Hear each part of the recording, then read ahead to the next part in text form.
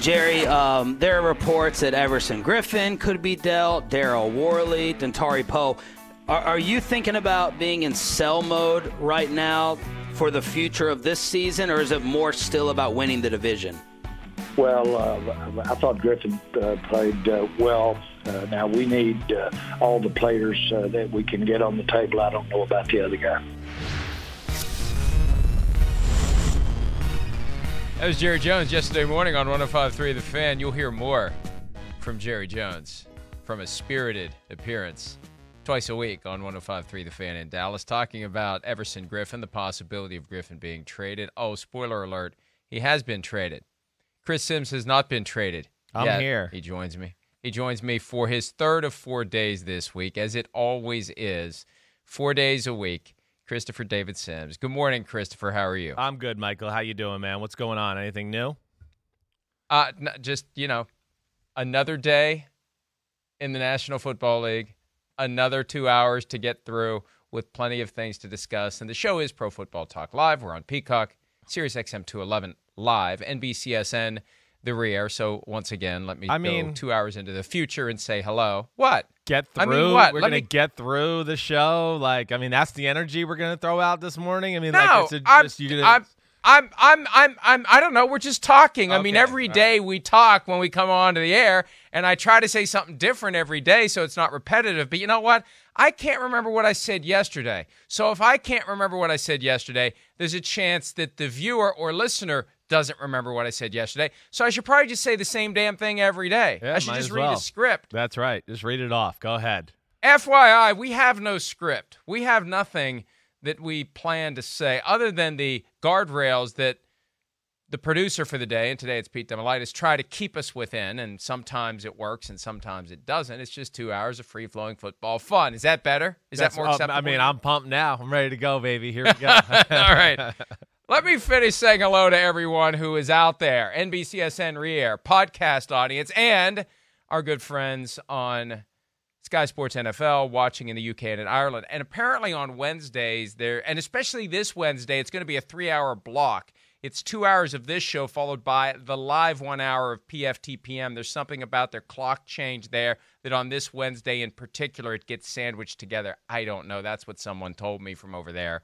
I never know because I don't live there, so I don't see it there, but I'm just passing along information. All right, we're here to pass along information and do other things about the National Football League, and let's begin with the Everson Griffin trade. Of all the teams out there that I would have thought may have been in on Everson Griffin, the last on the list, maybe one spot above the Vikings, would have been the Lions. But the Lions are 3-3. Don't look now, but the Lions are contenders. Don't look now, but the Lions threw a conditional 6th-round pick to the Cowboys to get Everson Griffin off the books.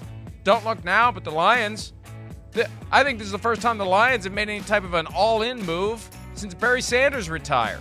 Chris? I can't really remember them making any moves, in recent history, certainly. And again, hey, they're hanging around 3-3. We've seen them flirt with beating the New Orleans Saints, certainly. Could have beat Chicago week 1. Probably should have, right? So you sit there and you look at it from their perspective. They're going, wait, we're close to being in this thing. We're not giving up quite yet. And I think one of the big issues they have on their defense in general, they don't have playmakers. They got a lot of big people up front. But other than Trey Flowers, who's been a little underwhelming as a pass rusher for what they've paid him like a top-tier pass rusher in football. I think they realized if they wanted a chance to make a play at this thing, they needed to upgrade their front four a little bit and be able to, hey, it's 3rd down, we can get after you a little because Patricia likes to play coverage. So I understand it from that standpoint, and you're right. We're kind of sleeping on the Lions, but they're quietly kind of just hiding under the radar there. And, the Seahawks are the team that we would have immediately pegged as someone that should be trying to get any help that it can at pass rush. And there was a point in the offseason where Everson Griffin was linked to the Seattle Seahawks. And if it's conditional 6, if that's all it takes, I'm assuming that Jerry Jones, who is a master of negotiation, would have at least tried to get the Seahawks to the table. What do you care if you trade him to the Seahawks? You're not competing with the Seahawks to win your division, just like you're not competing with the Lions to win your division. If anything, to the extent that you hope there's a way to get a wild card berth, you should be more concerned about the Lions than the Seahawks anyway. I just wonder where the Seahawks in this, because at the end of the day, you're not talking about very much to get Everson Griffin for the stretch run. No, it is not a lot. You're right. I mean, for a 6-rounder, I mean, wow, that's basically, like you're saying, it's nothing. I will say this, though. You know, the play has not been overwhelming or going to pop out to you about Everson Griffin. I know, what's he got, Mike? 2.5 sacks, something like that, maybe, right around that range. Yes. But he is not a guy that is going to be brought in either to be a starter, I don't think, at this point. You know, maybe if a team starts the game out in 3 wide receiver, 4 wide receiver sets, and you go, oh, we're pretty confident they're going to come out throwing the football and doing those type of things. But you know, as far as every down playing and all those type of things, no, I think he's going to be a guy that's just going to be specifically about pass rush. And, you know, he's not the same player he was a few years back. But I still don't understand Seattle maybe not getting involved in the conversation, or maybe they did and just they weren't willing to part ways with the 6th-round pick. Yeah, you know, that may have been what ultimately happened at the end of the day. That's not what they want to do. They don't want to take on roughly $6 million. I think that's what it is. Combination of salary and per-game roster bonuses, and that was the motivation for the Cowboys to get rid of those numbers, because that $6 million now can be banked for next year when they're trying to sign Dak Prescott or otherwise put a team around Dak Prescott and try to be better than they are this year. Who else? Now that we have crossed that bridge and the Cowboys are selling off assets, and I don't think it's a fire sale. I think it's a calculated decision based on, here's a guy that we can do without, and we can create some cap space for the future, and it's not going to significantly undermine our ability to try to win one of the worst divisions we've seen in years. Who else would fall into that category? We heard a few names at the top of the show. Dontari Poe was one that was mentioned. Anyone that jumps out to you that the Cowboys should be willing to part with, Chris? I mean, they got a plethora of wide receivers, so I wonder where if they would got the right offer for, I mean, Amari Cooper, I don't know. Maybe is Amari Cooper on the table? I'm just throwing it out there for all the money he's making. And then that would be a stunner. They just signed him. I know. Well, the fact that they have CeeDee Lamb and Michael Gallup and, you know, Cedric Wilson, who's popped up many times this year. I thought a receiver position, because they have like an embarrassment of wealth there. Now, I thought of that yesterday too. Right. I thought, but Gallup's in the last year of his contract, and I think he's a guy you want to try to find a way to keep around. That's what I would think. Yes. What you're looking at, if you would move on from Amari Cooper, you would be facing an $8 million cap charge next year. Okay. But also avoiding a $20 million salary for next year. Now, that could be restructured, and, you know, there's ways to kick the can, but you pick up $12 million in net cap space for next year. If someone would offer you, and I don't know that Amari Cooper's getting a first-round pick for anyone at this point, but last year Mohamed Sanu got a second-round pick, so who the hell knows? That's right. But if someone offers you a first-round pick for Amari Cooper and you can dump $20 million in salary for next year, pick up $12 million in net cap space, maybe you do it, Chris. I would seriously think about it. I would. With a Cowboys team that we've seen here that clearly wasn't as good on paper as we thought, and there's major holes everywhere throughout the football team, let alone, like you're mentioning, the juggling of the salary cap issues and all that. And then, some of these guys, CeeDee Lamb's, he worked out. It's not a bust. He's going to be one of your top 2 receivers for the next 5 years, guaranteed. That's it. You don't even have to worry about it anymore. Michael Gallup really could fit into that role too. And, he's at a very manageable price right now, hasn't put up stats to be able to command a big payday when he does become a free agent. I mean, if the Cowboys were smart, they'd get out in front of that and try to sign him somewhat here in the near future. But, Amari Cooper's the guy that came to my mind, Mike. He is. He's a hell of a football player. We know there are teams that have wide receiver needs out there.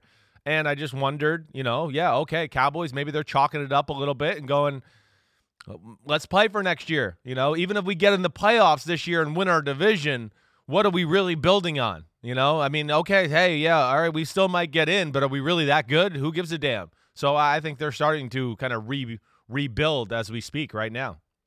There's another guy on offense. Yeah. And Shereen Williams and I kicked this around last night on PFTPM just as the news broke of Everson Griffin.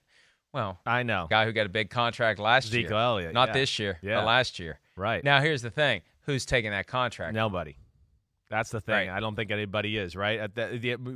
With the way he's looked the last 2 years and then the years he is in his career, as far as where he's at, I just have a hard time, right? At least I do, thinking that somebody's going to pony up, a pretty good trade value to get him or whatever assets to trade to get him and then also pay him that type of money. I mean, I would think Le'Veon Bell and anything like that would scare the hell out of anybody from doing those type of things.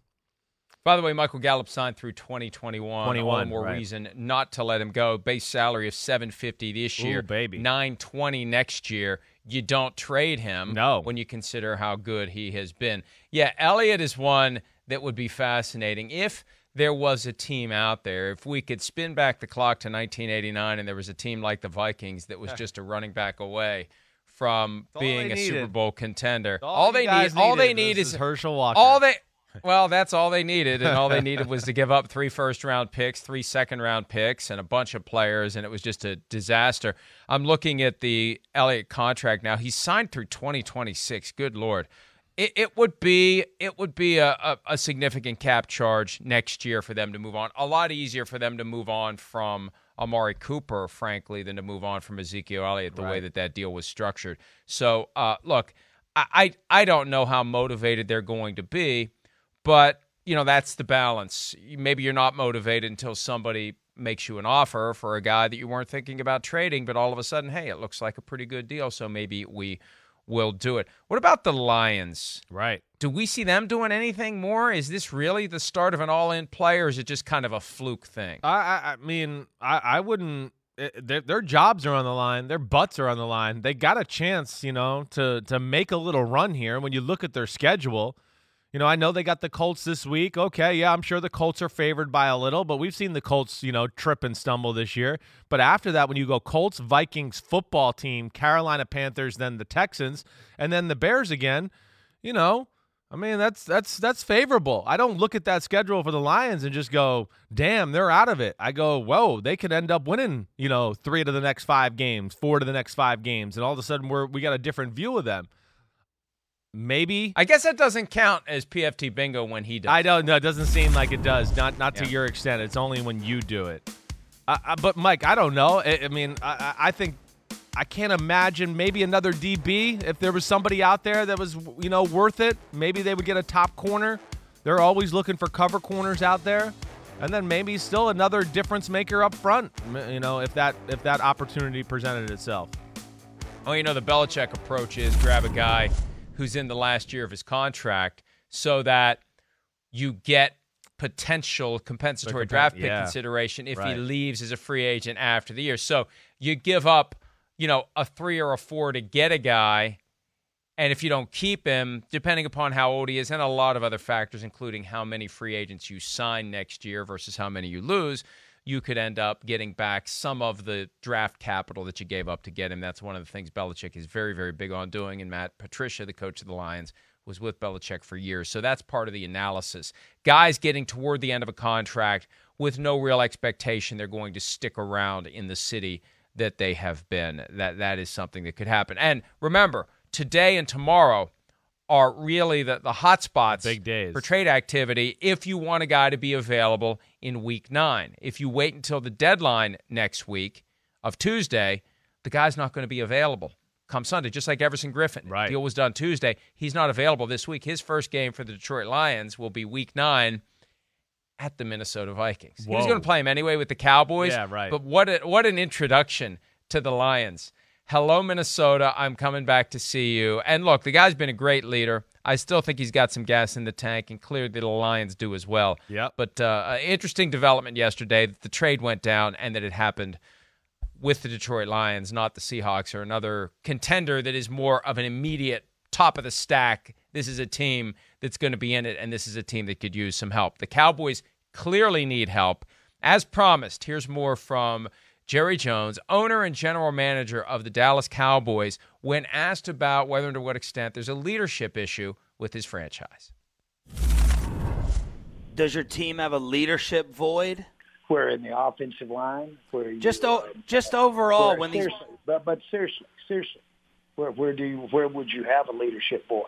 Is it an experience void? Is it a talent void? Is it a leadership void? I'm not trying to be cute here. The answer is no. The answer is no.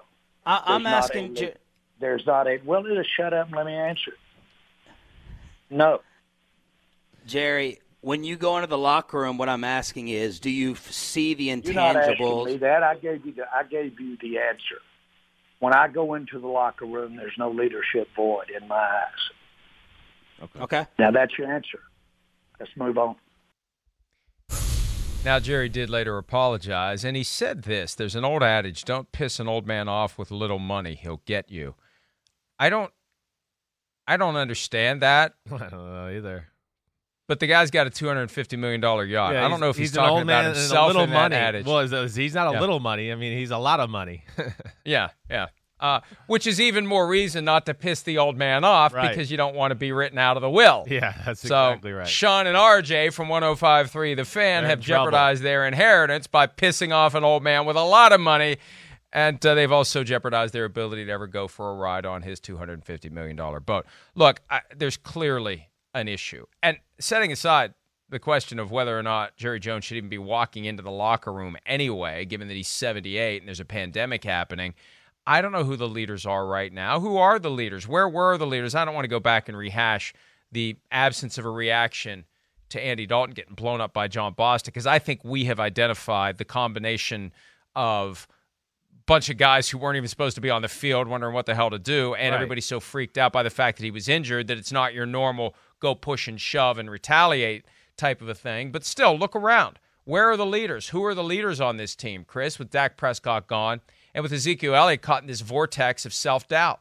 Yeah, no, I mean, I think it's a very fair question right now. I do. I mean, again, the reaction, yes, overblown, certainly. The way the games have looked, as far as them letting up all these points, the mistakes, some blown situations as far as managing them from Mike McCarthy. So when you have those issues, people start to question it. I mean, that's really all there is to it.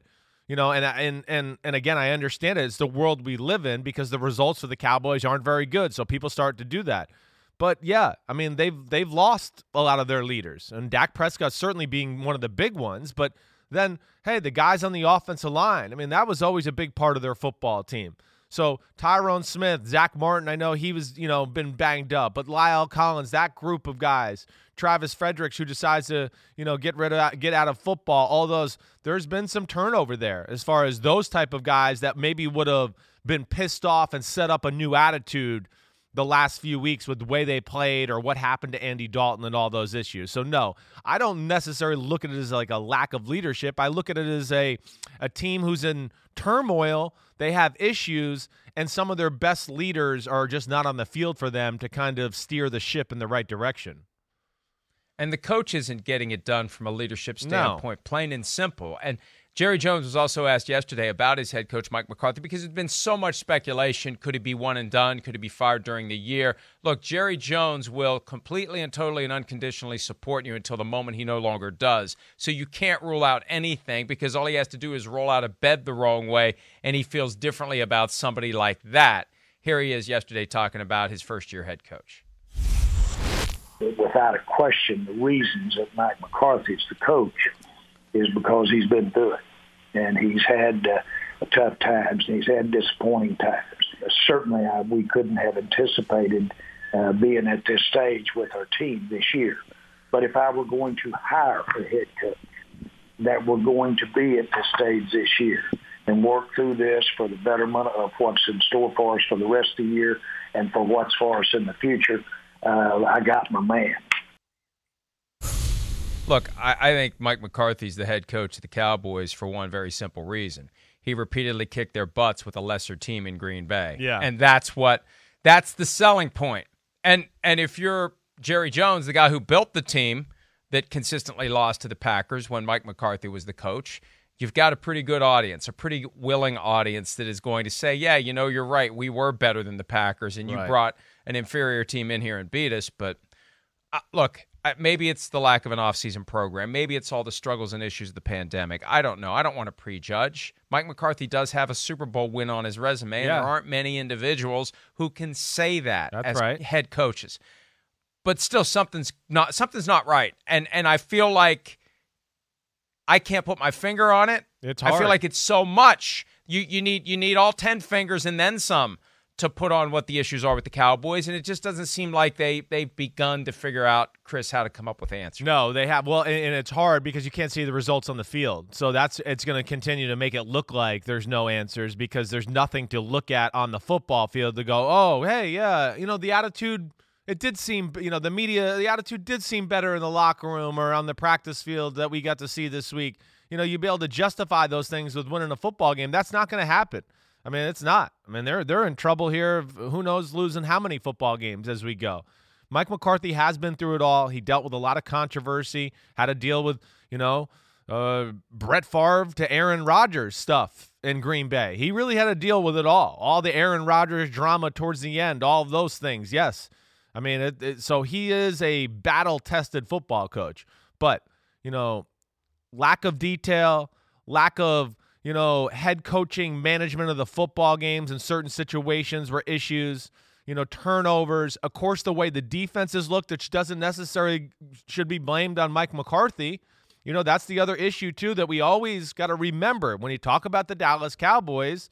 Yeah, the Jones family gets involved in some of the coaching decisions, some of the coaching staff, all those things. So, yeah, there's the Mike Nolan defensive disconnect with the players and do they fit the scheme, and that's not necessarily Mike McCarthy's fault in a lot of ways. So there's issues throughout the organization right now, let alone they're a beat-up football team, and I think Jerry will be smart enough to stay the course here and not panic and realize that, wow, we've had a lot of bad luck this year. We've had some things go against us, no offseason as well, like you mentioned, and I'm going to stay the course with the guy that I believe is the right guy, and I would be shocked if he fired him or abandoned ship after 1 year. Let's have some fun. Yeah. Would you like to have some fun? I want to have some fun. Go ahead and put the bingo thing up there because we're going through the rest of the schedule for the Cowboys, and if it's acceptable to do it in April or May when the schedule comes out and there are months to go before you even begin the season, I think it's perfectly acceptable to do it in late October when there are games left. Let's go game by game. You tell me gut reaction, win or loss for the Cowboys rest of the way. Okay. Are you ready? Yeah, I'm ready. Let's At Eagles, Sunday Night Football, NBC. Win or a loss? Loss. I'm picking Eagles all day long. Steelers the following week at home. Okay. Loss. Okay. Yeah. All right. Bye week. Win or loss in bye week. Hey, only they could probably find a way to lose in the bye week, knowing that. All right. At the Vikings coming out of the bye the weekend before the Thanksgiving game. I mean, that's a coin flip type game, and I would go. I think there's more. Are the Cowboys able to stop Dalvin Cook in that running game and all that? I think not. So I'm going with a loss as well. All right, at home, Thanksgiving afternoon, Ron Rivera and the Washington football team. Keep in mind, Ron Rivera took the Panthers in there on a Thanksgiving a few years ago and kicked the crap out of the Cowboys. Yes, Is that a win or a loss? Man, I'll say the Cowboys somehow find some Thanksgiving magic and figure out a way to win that game right there. 1 week later, Thursday Night Football at the Ravens. Well, come on. I mean, that's as laughable as the Steelers game. At the Bengals the next week. Ooh, but that's another coin flip. I mean, that is a true coin flip football game where the way it looked, I would go with the Bengals right now. I would. With the way Joe Burrow and that offense are moving, see ya. Sorry, Dallas, you're going to lose. Last two games, Eagles at home, followed by at the Giants. Well, you skipped the 49ers, too. Oh, I skipped the 49ers. All right, there's another loss. Forget it, yeah. They're going to lose to the Eagles again. And then the Giants will come down to, I don't know what team messes it up. Will Evan Ingram drop a pass to ice the game? Will Daniel Jones trip and fall? I don't know. Will the Cowboys do something stupid that they do every game? Who knows? So, yeah, we saw it. Pete, as Pete points out, the Giants will lose that game and squander the number 1 overall pick in the process. Look, that's 4-12. I see 4-12. Yeah, I do too. I mean, at the very 4-12, and we were being nice and giving them a win to Washington, who just beat the crap out of them. And Who else? The Giants, we gave them that. You're right. I mean, and that's nice. I mean, they could have lost to the Giants the first time around. So, I mean, again, they might not win again. I wouldn't be shocked. I really wouldn't be. Here's how bad they are right now. They're playing an Eagles team that is 2-4-1, and they're 7.5-point underdogs. Yeah, for Sunday Night Football on NBC. All right, let's change gears, and I'm sure that plenty of Cowboys fans out there are happy that we're changing gears now that we've completely ruined their day. Let's talk about another team from the Eastern Division of the other conference that is almost as bad right now as the Cowboys, but not quite. Let's hear Matthew Slater, special teams captain, longtime fixture of the Patriots franchise, Monday Night Patriots show on NBC Sport Boston, talking about issues with the Patriots as of right now. You know, I think that there were times last night where we let the attitude and effort part slip away from us. You know, that's never acceptable. So I think we're going to have to make sure we are on that each and every play, never taking anything for granted. I mean, we're so blessed to be able to play this game, and we owe it to the game to go out and pay the respect that is due and approach this thing the right way. Attitude and effort. Was attitude and effort ever a problem for the Patriots during the last 20 years? Was attitude and effort ever an issue during the time that you were locked in the closet up there working for the team? No, never. I mean, you're right. You don't ever hear those type of words, from the New England Patriots. Again, that's why I'll go into, out of all the teams with COVID and everything like that, I'll make more excuses for New England because their greatest asset is their damn head coach, who's the genius of all geniuses. And the fact that he hasn't been able to keep this team, under his thumb or whatever else all the time to where he can always nitpick and adjust and do everything like that, it's really hurt them. And it hurt them on Sunday, of course, where they were overwhelmed by a more intense, physical more talented San Francisco 49ers football team. At what point does he just accept the fact that this isn't the year, that it's not going to work? He's not going to be able to coach the way he wants to. He can't have the meetings the way that he does. All of the things that worked for him in the past, he's just not able to do them this year.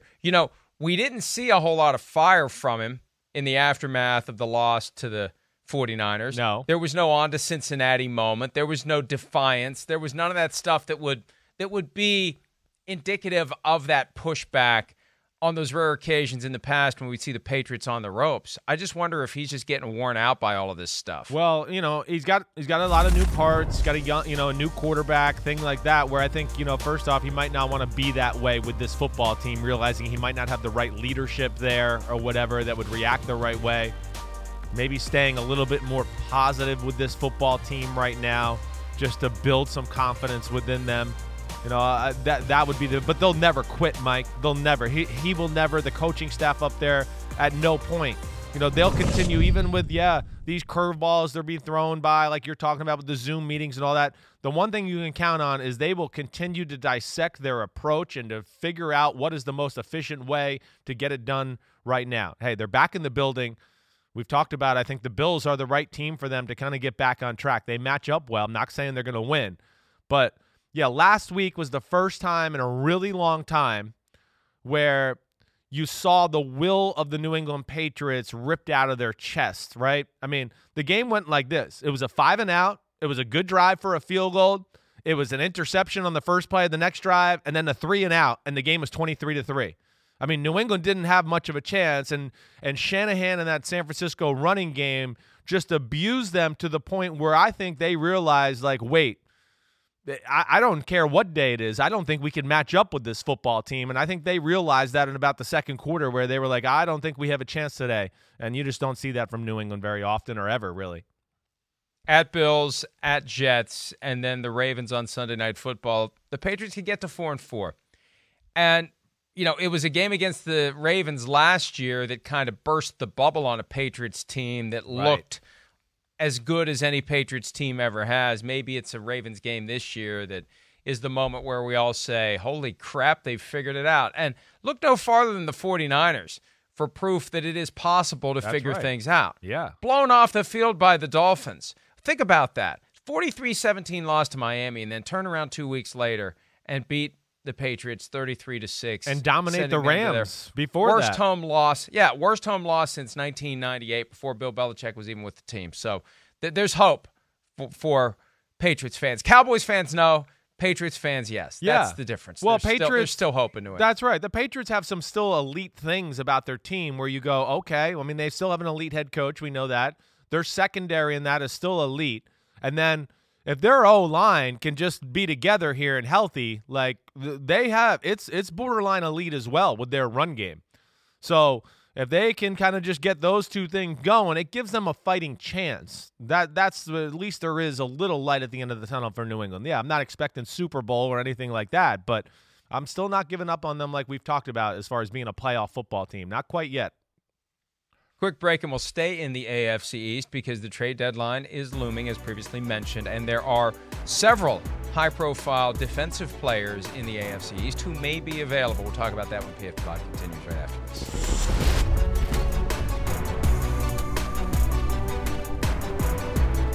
Newton in the pocket, looks down the middle, nobody open. Now he throws it on the go. Pass is picked off by Warner on the far side of the field. Tackled at the 40-yard line by Myers. Absolutely putrid. I don't know where he's throwing it. Get Stidham ready. Get him throwing. You got to do something, Bill. Launches a deep ball down the middle for Myers, and it's going to be picked off. Running under it is Emmanuel Mosley. Back to the Cam, you throw a pick, you're going to cover it, or you're going to stand in the middle of the field and watch it. You and I have called a lot of games. I don't remember this bad a half of football.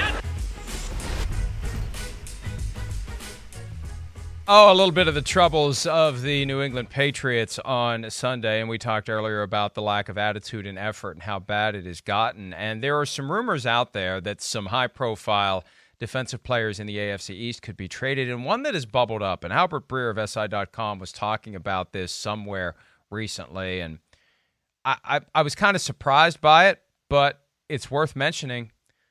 Stephon Gilmore. Could the Patriots really move Stephon Gilmore, the Defensive Player of the Year? Now, they gave him some more money before the season started. He's under contract through 2021. That's a stunner to me that it would even be a point of conversation, Chris. I agreed. I mean, I don't know if I'm going to buy it yet. Now, you know, I know it's Albert Breer. He's pretty connected with the New England Patriots, things like that up there in Boston, to where maybe he knows something we don't, but I'm not going to buy it until I hear a little bit more of a confirmation. I'm not trying to be disrespectful to Albert Breer or anything like that, but just, yeah, I mean, they're predicated on their secondary. You know, what he does is so much a part of their success because of who he can match up with, and it allows them to do all these different things off of it. You know, that, I mean, last week on big third downs, it was Stephon Gilmore versus George Kittle. I mean, that's what they did. So I would have a hard time thinking that Bill Belichick would part with that unless – maybe, like you said in the first segment, Mike, unless New England's starting to go, there's no way we can win the Super Bowl this year. You know, we're out of it. Maybe we get to the playoffs, but who cares? We don't play for playoffs. We play for Super Bowl. Let's worry about next year. J.C. Jackson, we're going to have to pay him at some point, maybe, but I would have a hard time thinking that right now at this point of the year. And we know the Bill Belichick approach. Get rid of a guy 1 year too early instead of 1 year too late. That's right. Maybe they're seeing something that the rest of us don't that would constitute slippage. Or just the fact that Gilmore came back to the trough for more money. That doesn't usually sit well with the folks in New England. Maybe that has fueled some sort of a sense that now's the time to sell the asset. And ultimately, that's I hate that because it removes the humanity from the sport. I know. But that's the reality. These teams are constantly churning assets who are human beings, who they have to make a decision. Does this guy still have a place on this team? Does he not? Is this a moment where we can get more for him than we would get next year or even in the offseason? Right. Maybe there's a content. Maybe they can dump him onto the Lions for their first-round pick next year, Chris. I mean, listen, they'd probably be able to get a king's ransom for him still. He is still a top-tier corner in football. There is slippage, though, to your point. I mean, it's not as dominant as it's been the previous 2 or 3 years. It's not. Definitely not. He's still one of the best pure cover corners out there. But last few years, you can literally go, oh, Gilmore's on him, shut down, forget it. You know, maybe that guy gets 2 or 3 catches. Okay, so what? This year, we've seen some moments of, you know, there was a moment or two last week with Kittle beating him. You know, we saw DK Metcalf have his way a little bit here and there with him. So, yeah, there's moments there to where, to your point, and you've always said this, where maybe Bill does see like, hey, there's slippage, but his value's still really, really at a peak, as far as that's concerned. But I just still, at this point, I know it's 2-4. I just don't think New England would throw in the towel quite yet. I guess that's where I just don't buy it yet. It's like knowing when to dump a stock, Yeah. and you have inside information. And Bill Belichick has more information than anyone else about the stock that is Stephon Gilmore, and this may be the time to dump it and get maximum value. It's that simple. And again, I hate that because it removes the humanity from the sport, but the humanity necessarily is removed. You have to have a ruthlessness to you when you just move these pieces around on a chessboard. What are we going to do? What move are we going to make? When are we going to part ways with a guy that can maybe set us up to get better talent next year and beyond if we can find someone who will give us a lot more now for Stephon Gilmore than maybe they would in the offseason. Xavier Howard signed a long-term contract in 2019 that made him technically the highest-paid corner in football, new money average, yada, yada. It wasn't as great of a deal as it was sold to be, but still, it showed a long-term commitment. The Dolphins want him. They're all in, unless they aren't. Now, this is an interesting dynamic that emerged yesterday. It is very interesting. Because you've got multiple newspapers in South Florida that caught wind of the fact that teams were calling the Dolphins about Xavier Howard. Right. They're making the phone calls. And that in and of itself is newsworthy. But you have to couch it the right way. Yes. You're not shopping him. We've been down this road before with other players. You're not shopping him. You're not picking up the phone saying, hey, do you want this guy? Do you want this guy? Do you want this guy? You're just sitting back and people are making you offers. And teams are very prickly about that distinction because they don't want to create the impression they are motivated to sell. That's right. This is basic negotiation. There's a big difference there. I mean, as a player, and your best in the locker leverage room. is I'm keeping the guy. Right. That's your best leverage. What? What are you talking about? You want to trade this guy? I'm keeping him. Oh, first round pick? I'm keeping him. Well, first round pick and a second round pick?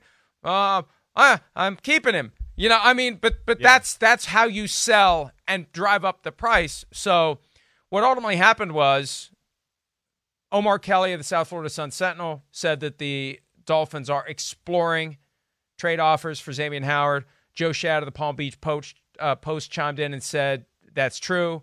And then came a statement from the team throwing shade at the Sun-Sentinel, journalism and whatnot.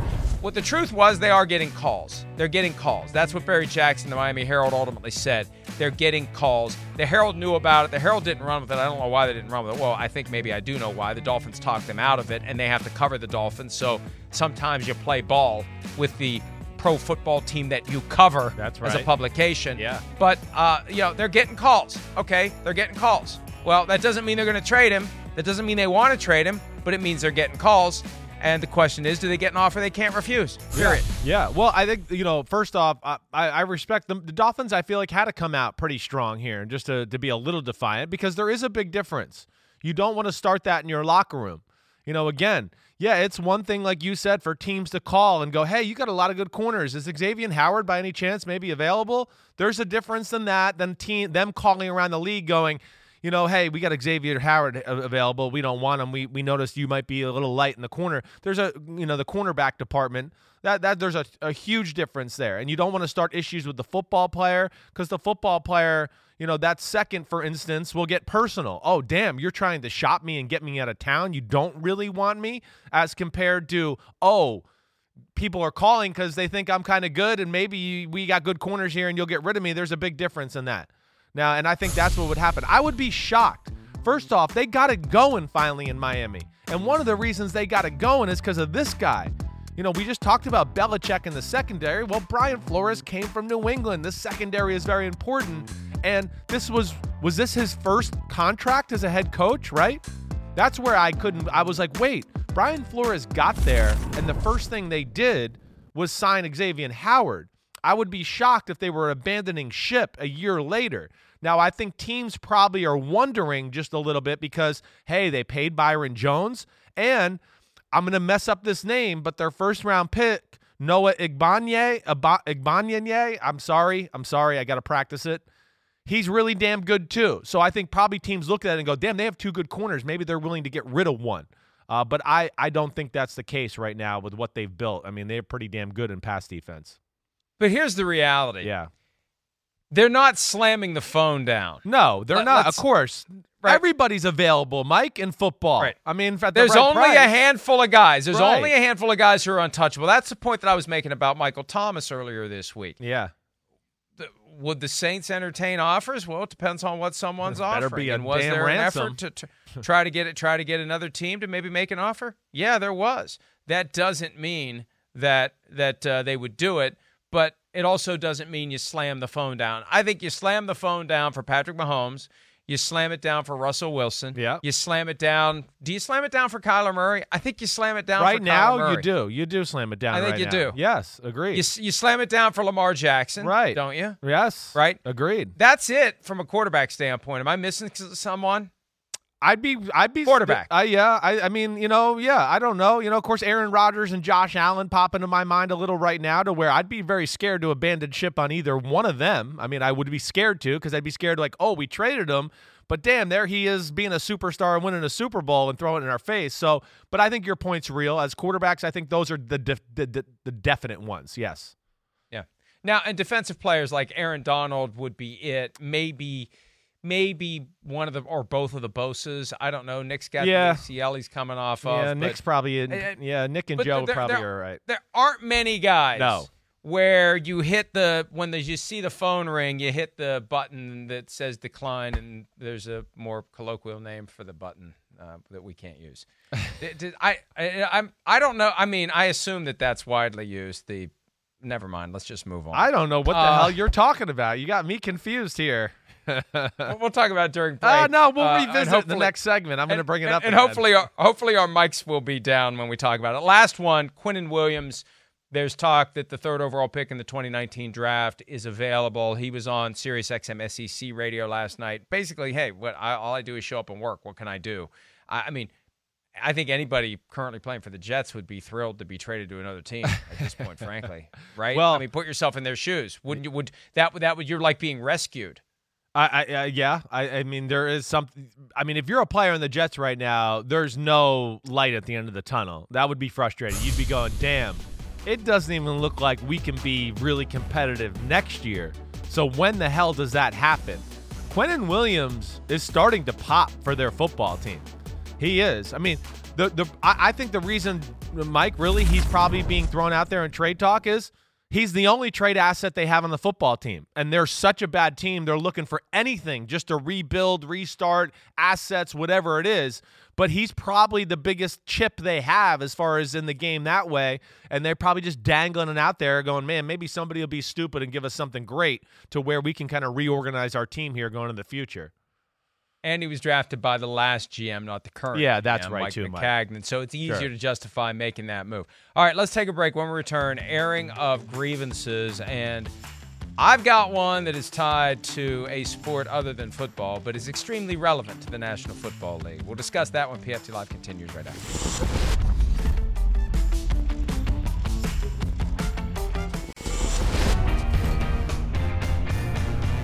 All right, baseball season is over. 60 games they played for the most part. Yeah. They had their postseason. They were in Arlington for the World Series. Dodgers win in 6 games. I watched none of it. Sorry, I'm still recovering from the 1992 NLCS when the Braves beat the Pirates somehow in Game 7. 28 years later, here we are. But it was a good series. What happened last night? What happened last night? Yep, go ahead. Were you the Justin Turner removal from the game in the 8th inning because they found out he was COVID-19 positive and they yanked him from the game in that moment, which is just kind of bizarre. And it could happen now in the NFL because as of week 6, the NFL started doing game day testing. I'm told they take the sample before the morning meal. So as these offsite PCR tests are done more quickly, and the question is how close are you to the nearest lab, you could, in theory, have the result come back during the game. Well, what did baseball do? They removed him from the game. There's only one problem. When the Dodgers won, there he is out there celebrating without a mask on. Yeah. He just found out he's COVID-19 positive. Baseball said, no, you can't go back on the field. He basically said, screw you, I'm going back on the field. And then he tweeted, this is poetry. This is 2020 in a nutshell. Thanks to everyone reaching out. I feel great. No symptoms at all. Just experienced every emotion you can possibly imagine. Can't believe I couldn't be out there to celebrate with my guys. Are you freaking kidding me, Justin Turner? We saw you. I mean, is he going to try the old Eddie Murphy "it wasn't me" routine? We saw you and your distinctive red beard. You were celebrating with your team with no mask. And he's COVID-19 positive. He turned the celebration into a super spreader event, Chris. So, the only reason we're talking about this, we're talking about for two reasons. Number one, I can't believe it happened. Number I can't either. Number two, the NFL now can't say if there's a guy running around with the trophy in February in Tampa who somehow slipped through the cracks as COVID-19 positive, they can't say, well, we didn't see that coming. No, they definitely can't. First off, I'm sick of this in our culture right now. Like acting like I'm an idiot. I'm sick of being disrespected that way, to where it's like, yeah, don't believe what you saw on TV. I'm going to tweet something out, and now that's the truth. You didn't really see the truth. Like, what? Stop playing me like a dummy, whether it's Tom Brady and what down it is or this or other things that go on. You're right. It's Bruce Arians. Tom Brady had nothing to do. Tom Brady had nothing to do with this. It's the new fad of the world. Like, I'm powerful and, a big deal. And you got to take it for what I say. Screw anything you saw and the evidence there. What? Get out of here. Like, don't insult my intelligence. That's stupid. It makes me not want to root for you ever again with that kind of crap. All right. And then... I don't know, Mike, how did that happen with them being in a bubble? And how did they let that go down? Did the rest of the team know that they were sitting there and he was COVID-19 positive and celebrating with them? I mean, to me, is astounding. I fell asleep in the 8th inning, so I didn't see all of it go down afterwards, because I would have loved to seen the reactions of guys around him, and were they like a little reluctant to hug him and stuff? I would have loved to have seen that, but I don't know. I can't speak to it right now. I saw some clips of him hugging guys in the dugout. He had a mask on. And then there's a photo of him without the mask. And video of him without the mask and kissing his wife, girlfriend, whoever it is. I don't follow baseball enough to know, but I assume she's aware of the fact that he's COVID-19 positive, or maybe accepts the fact that she is too. But that's the thing. How does it infiltrate this bubble? And how many other guys are currently in the incubation period? Because they were around him. He's positive. He was shedding virus all day. And see, this is another sad commentary on where we are right now. People are going to be mad that we're talking about this, Chris.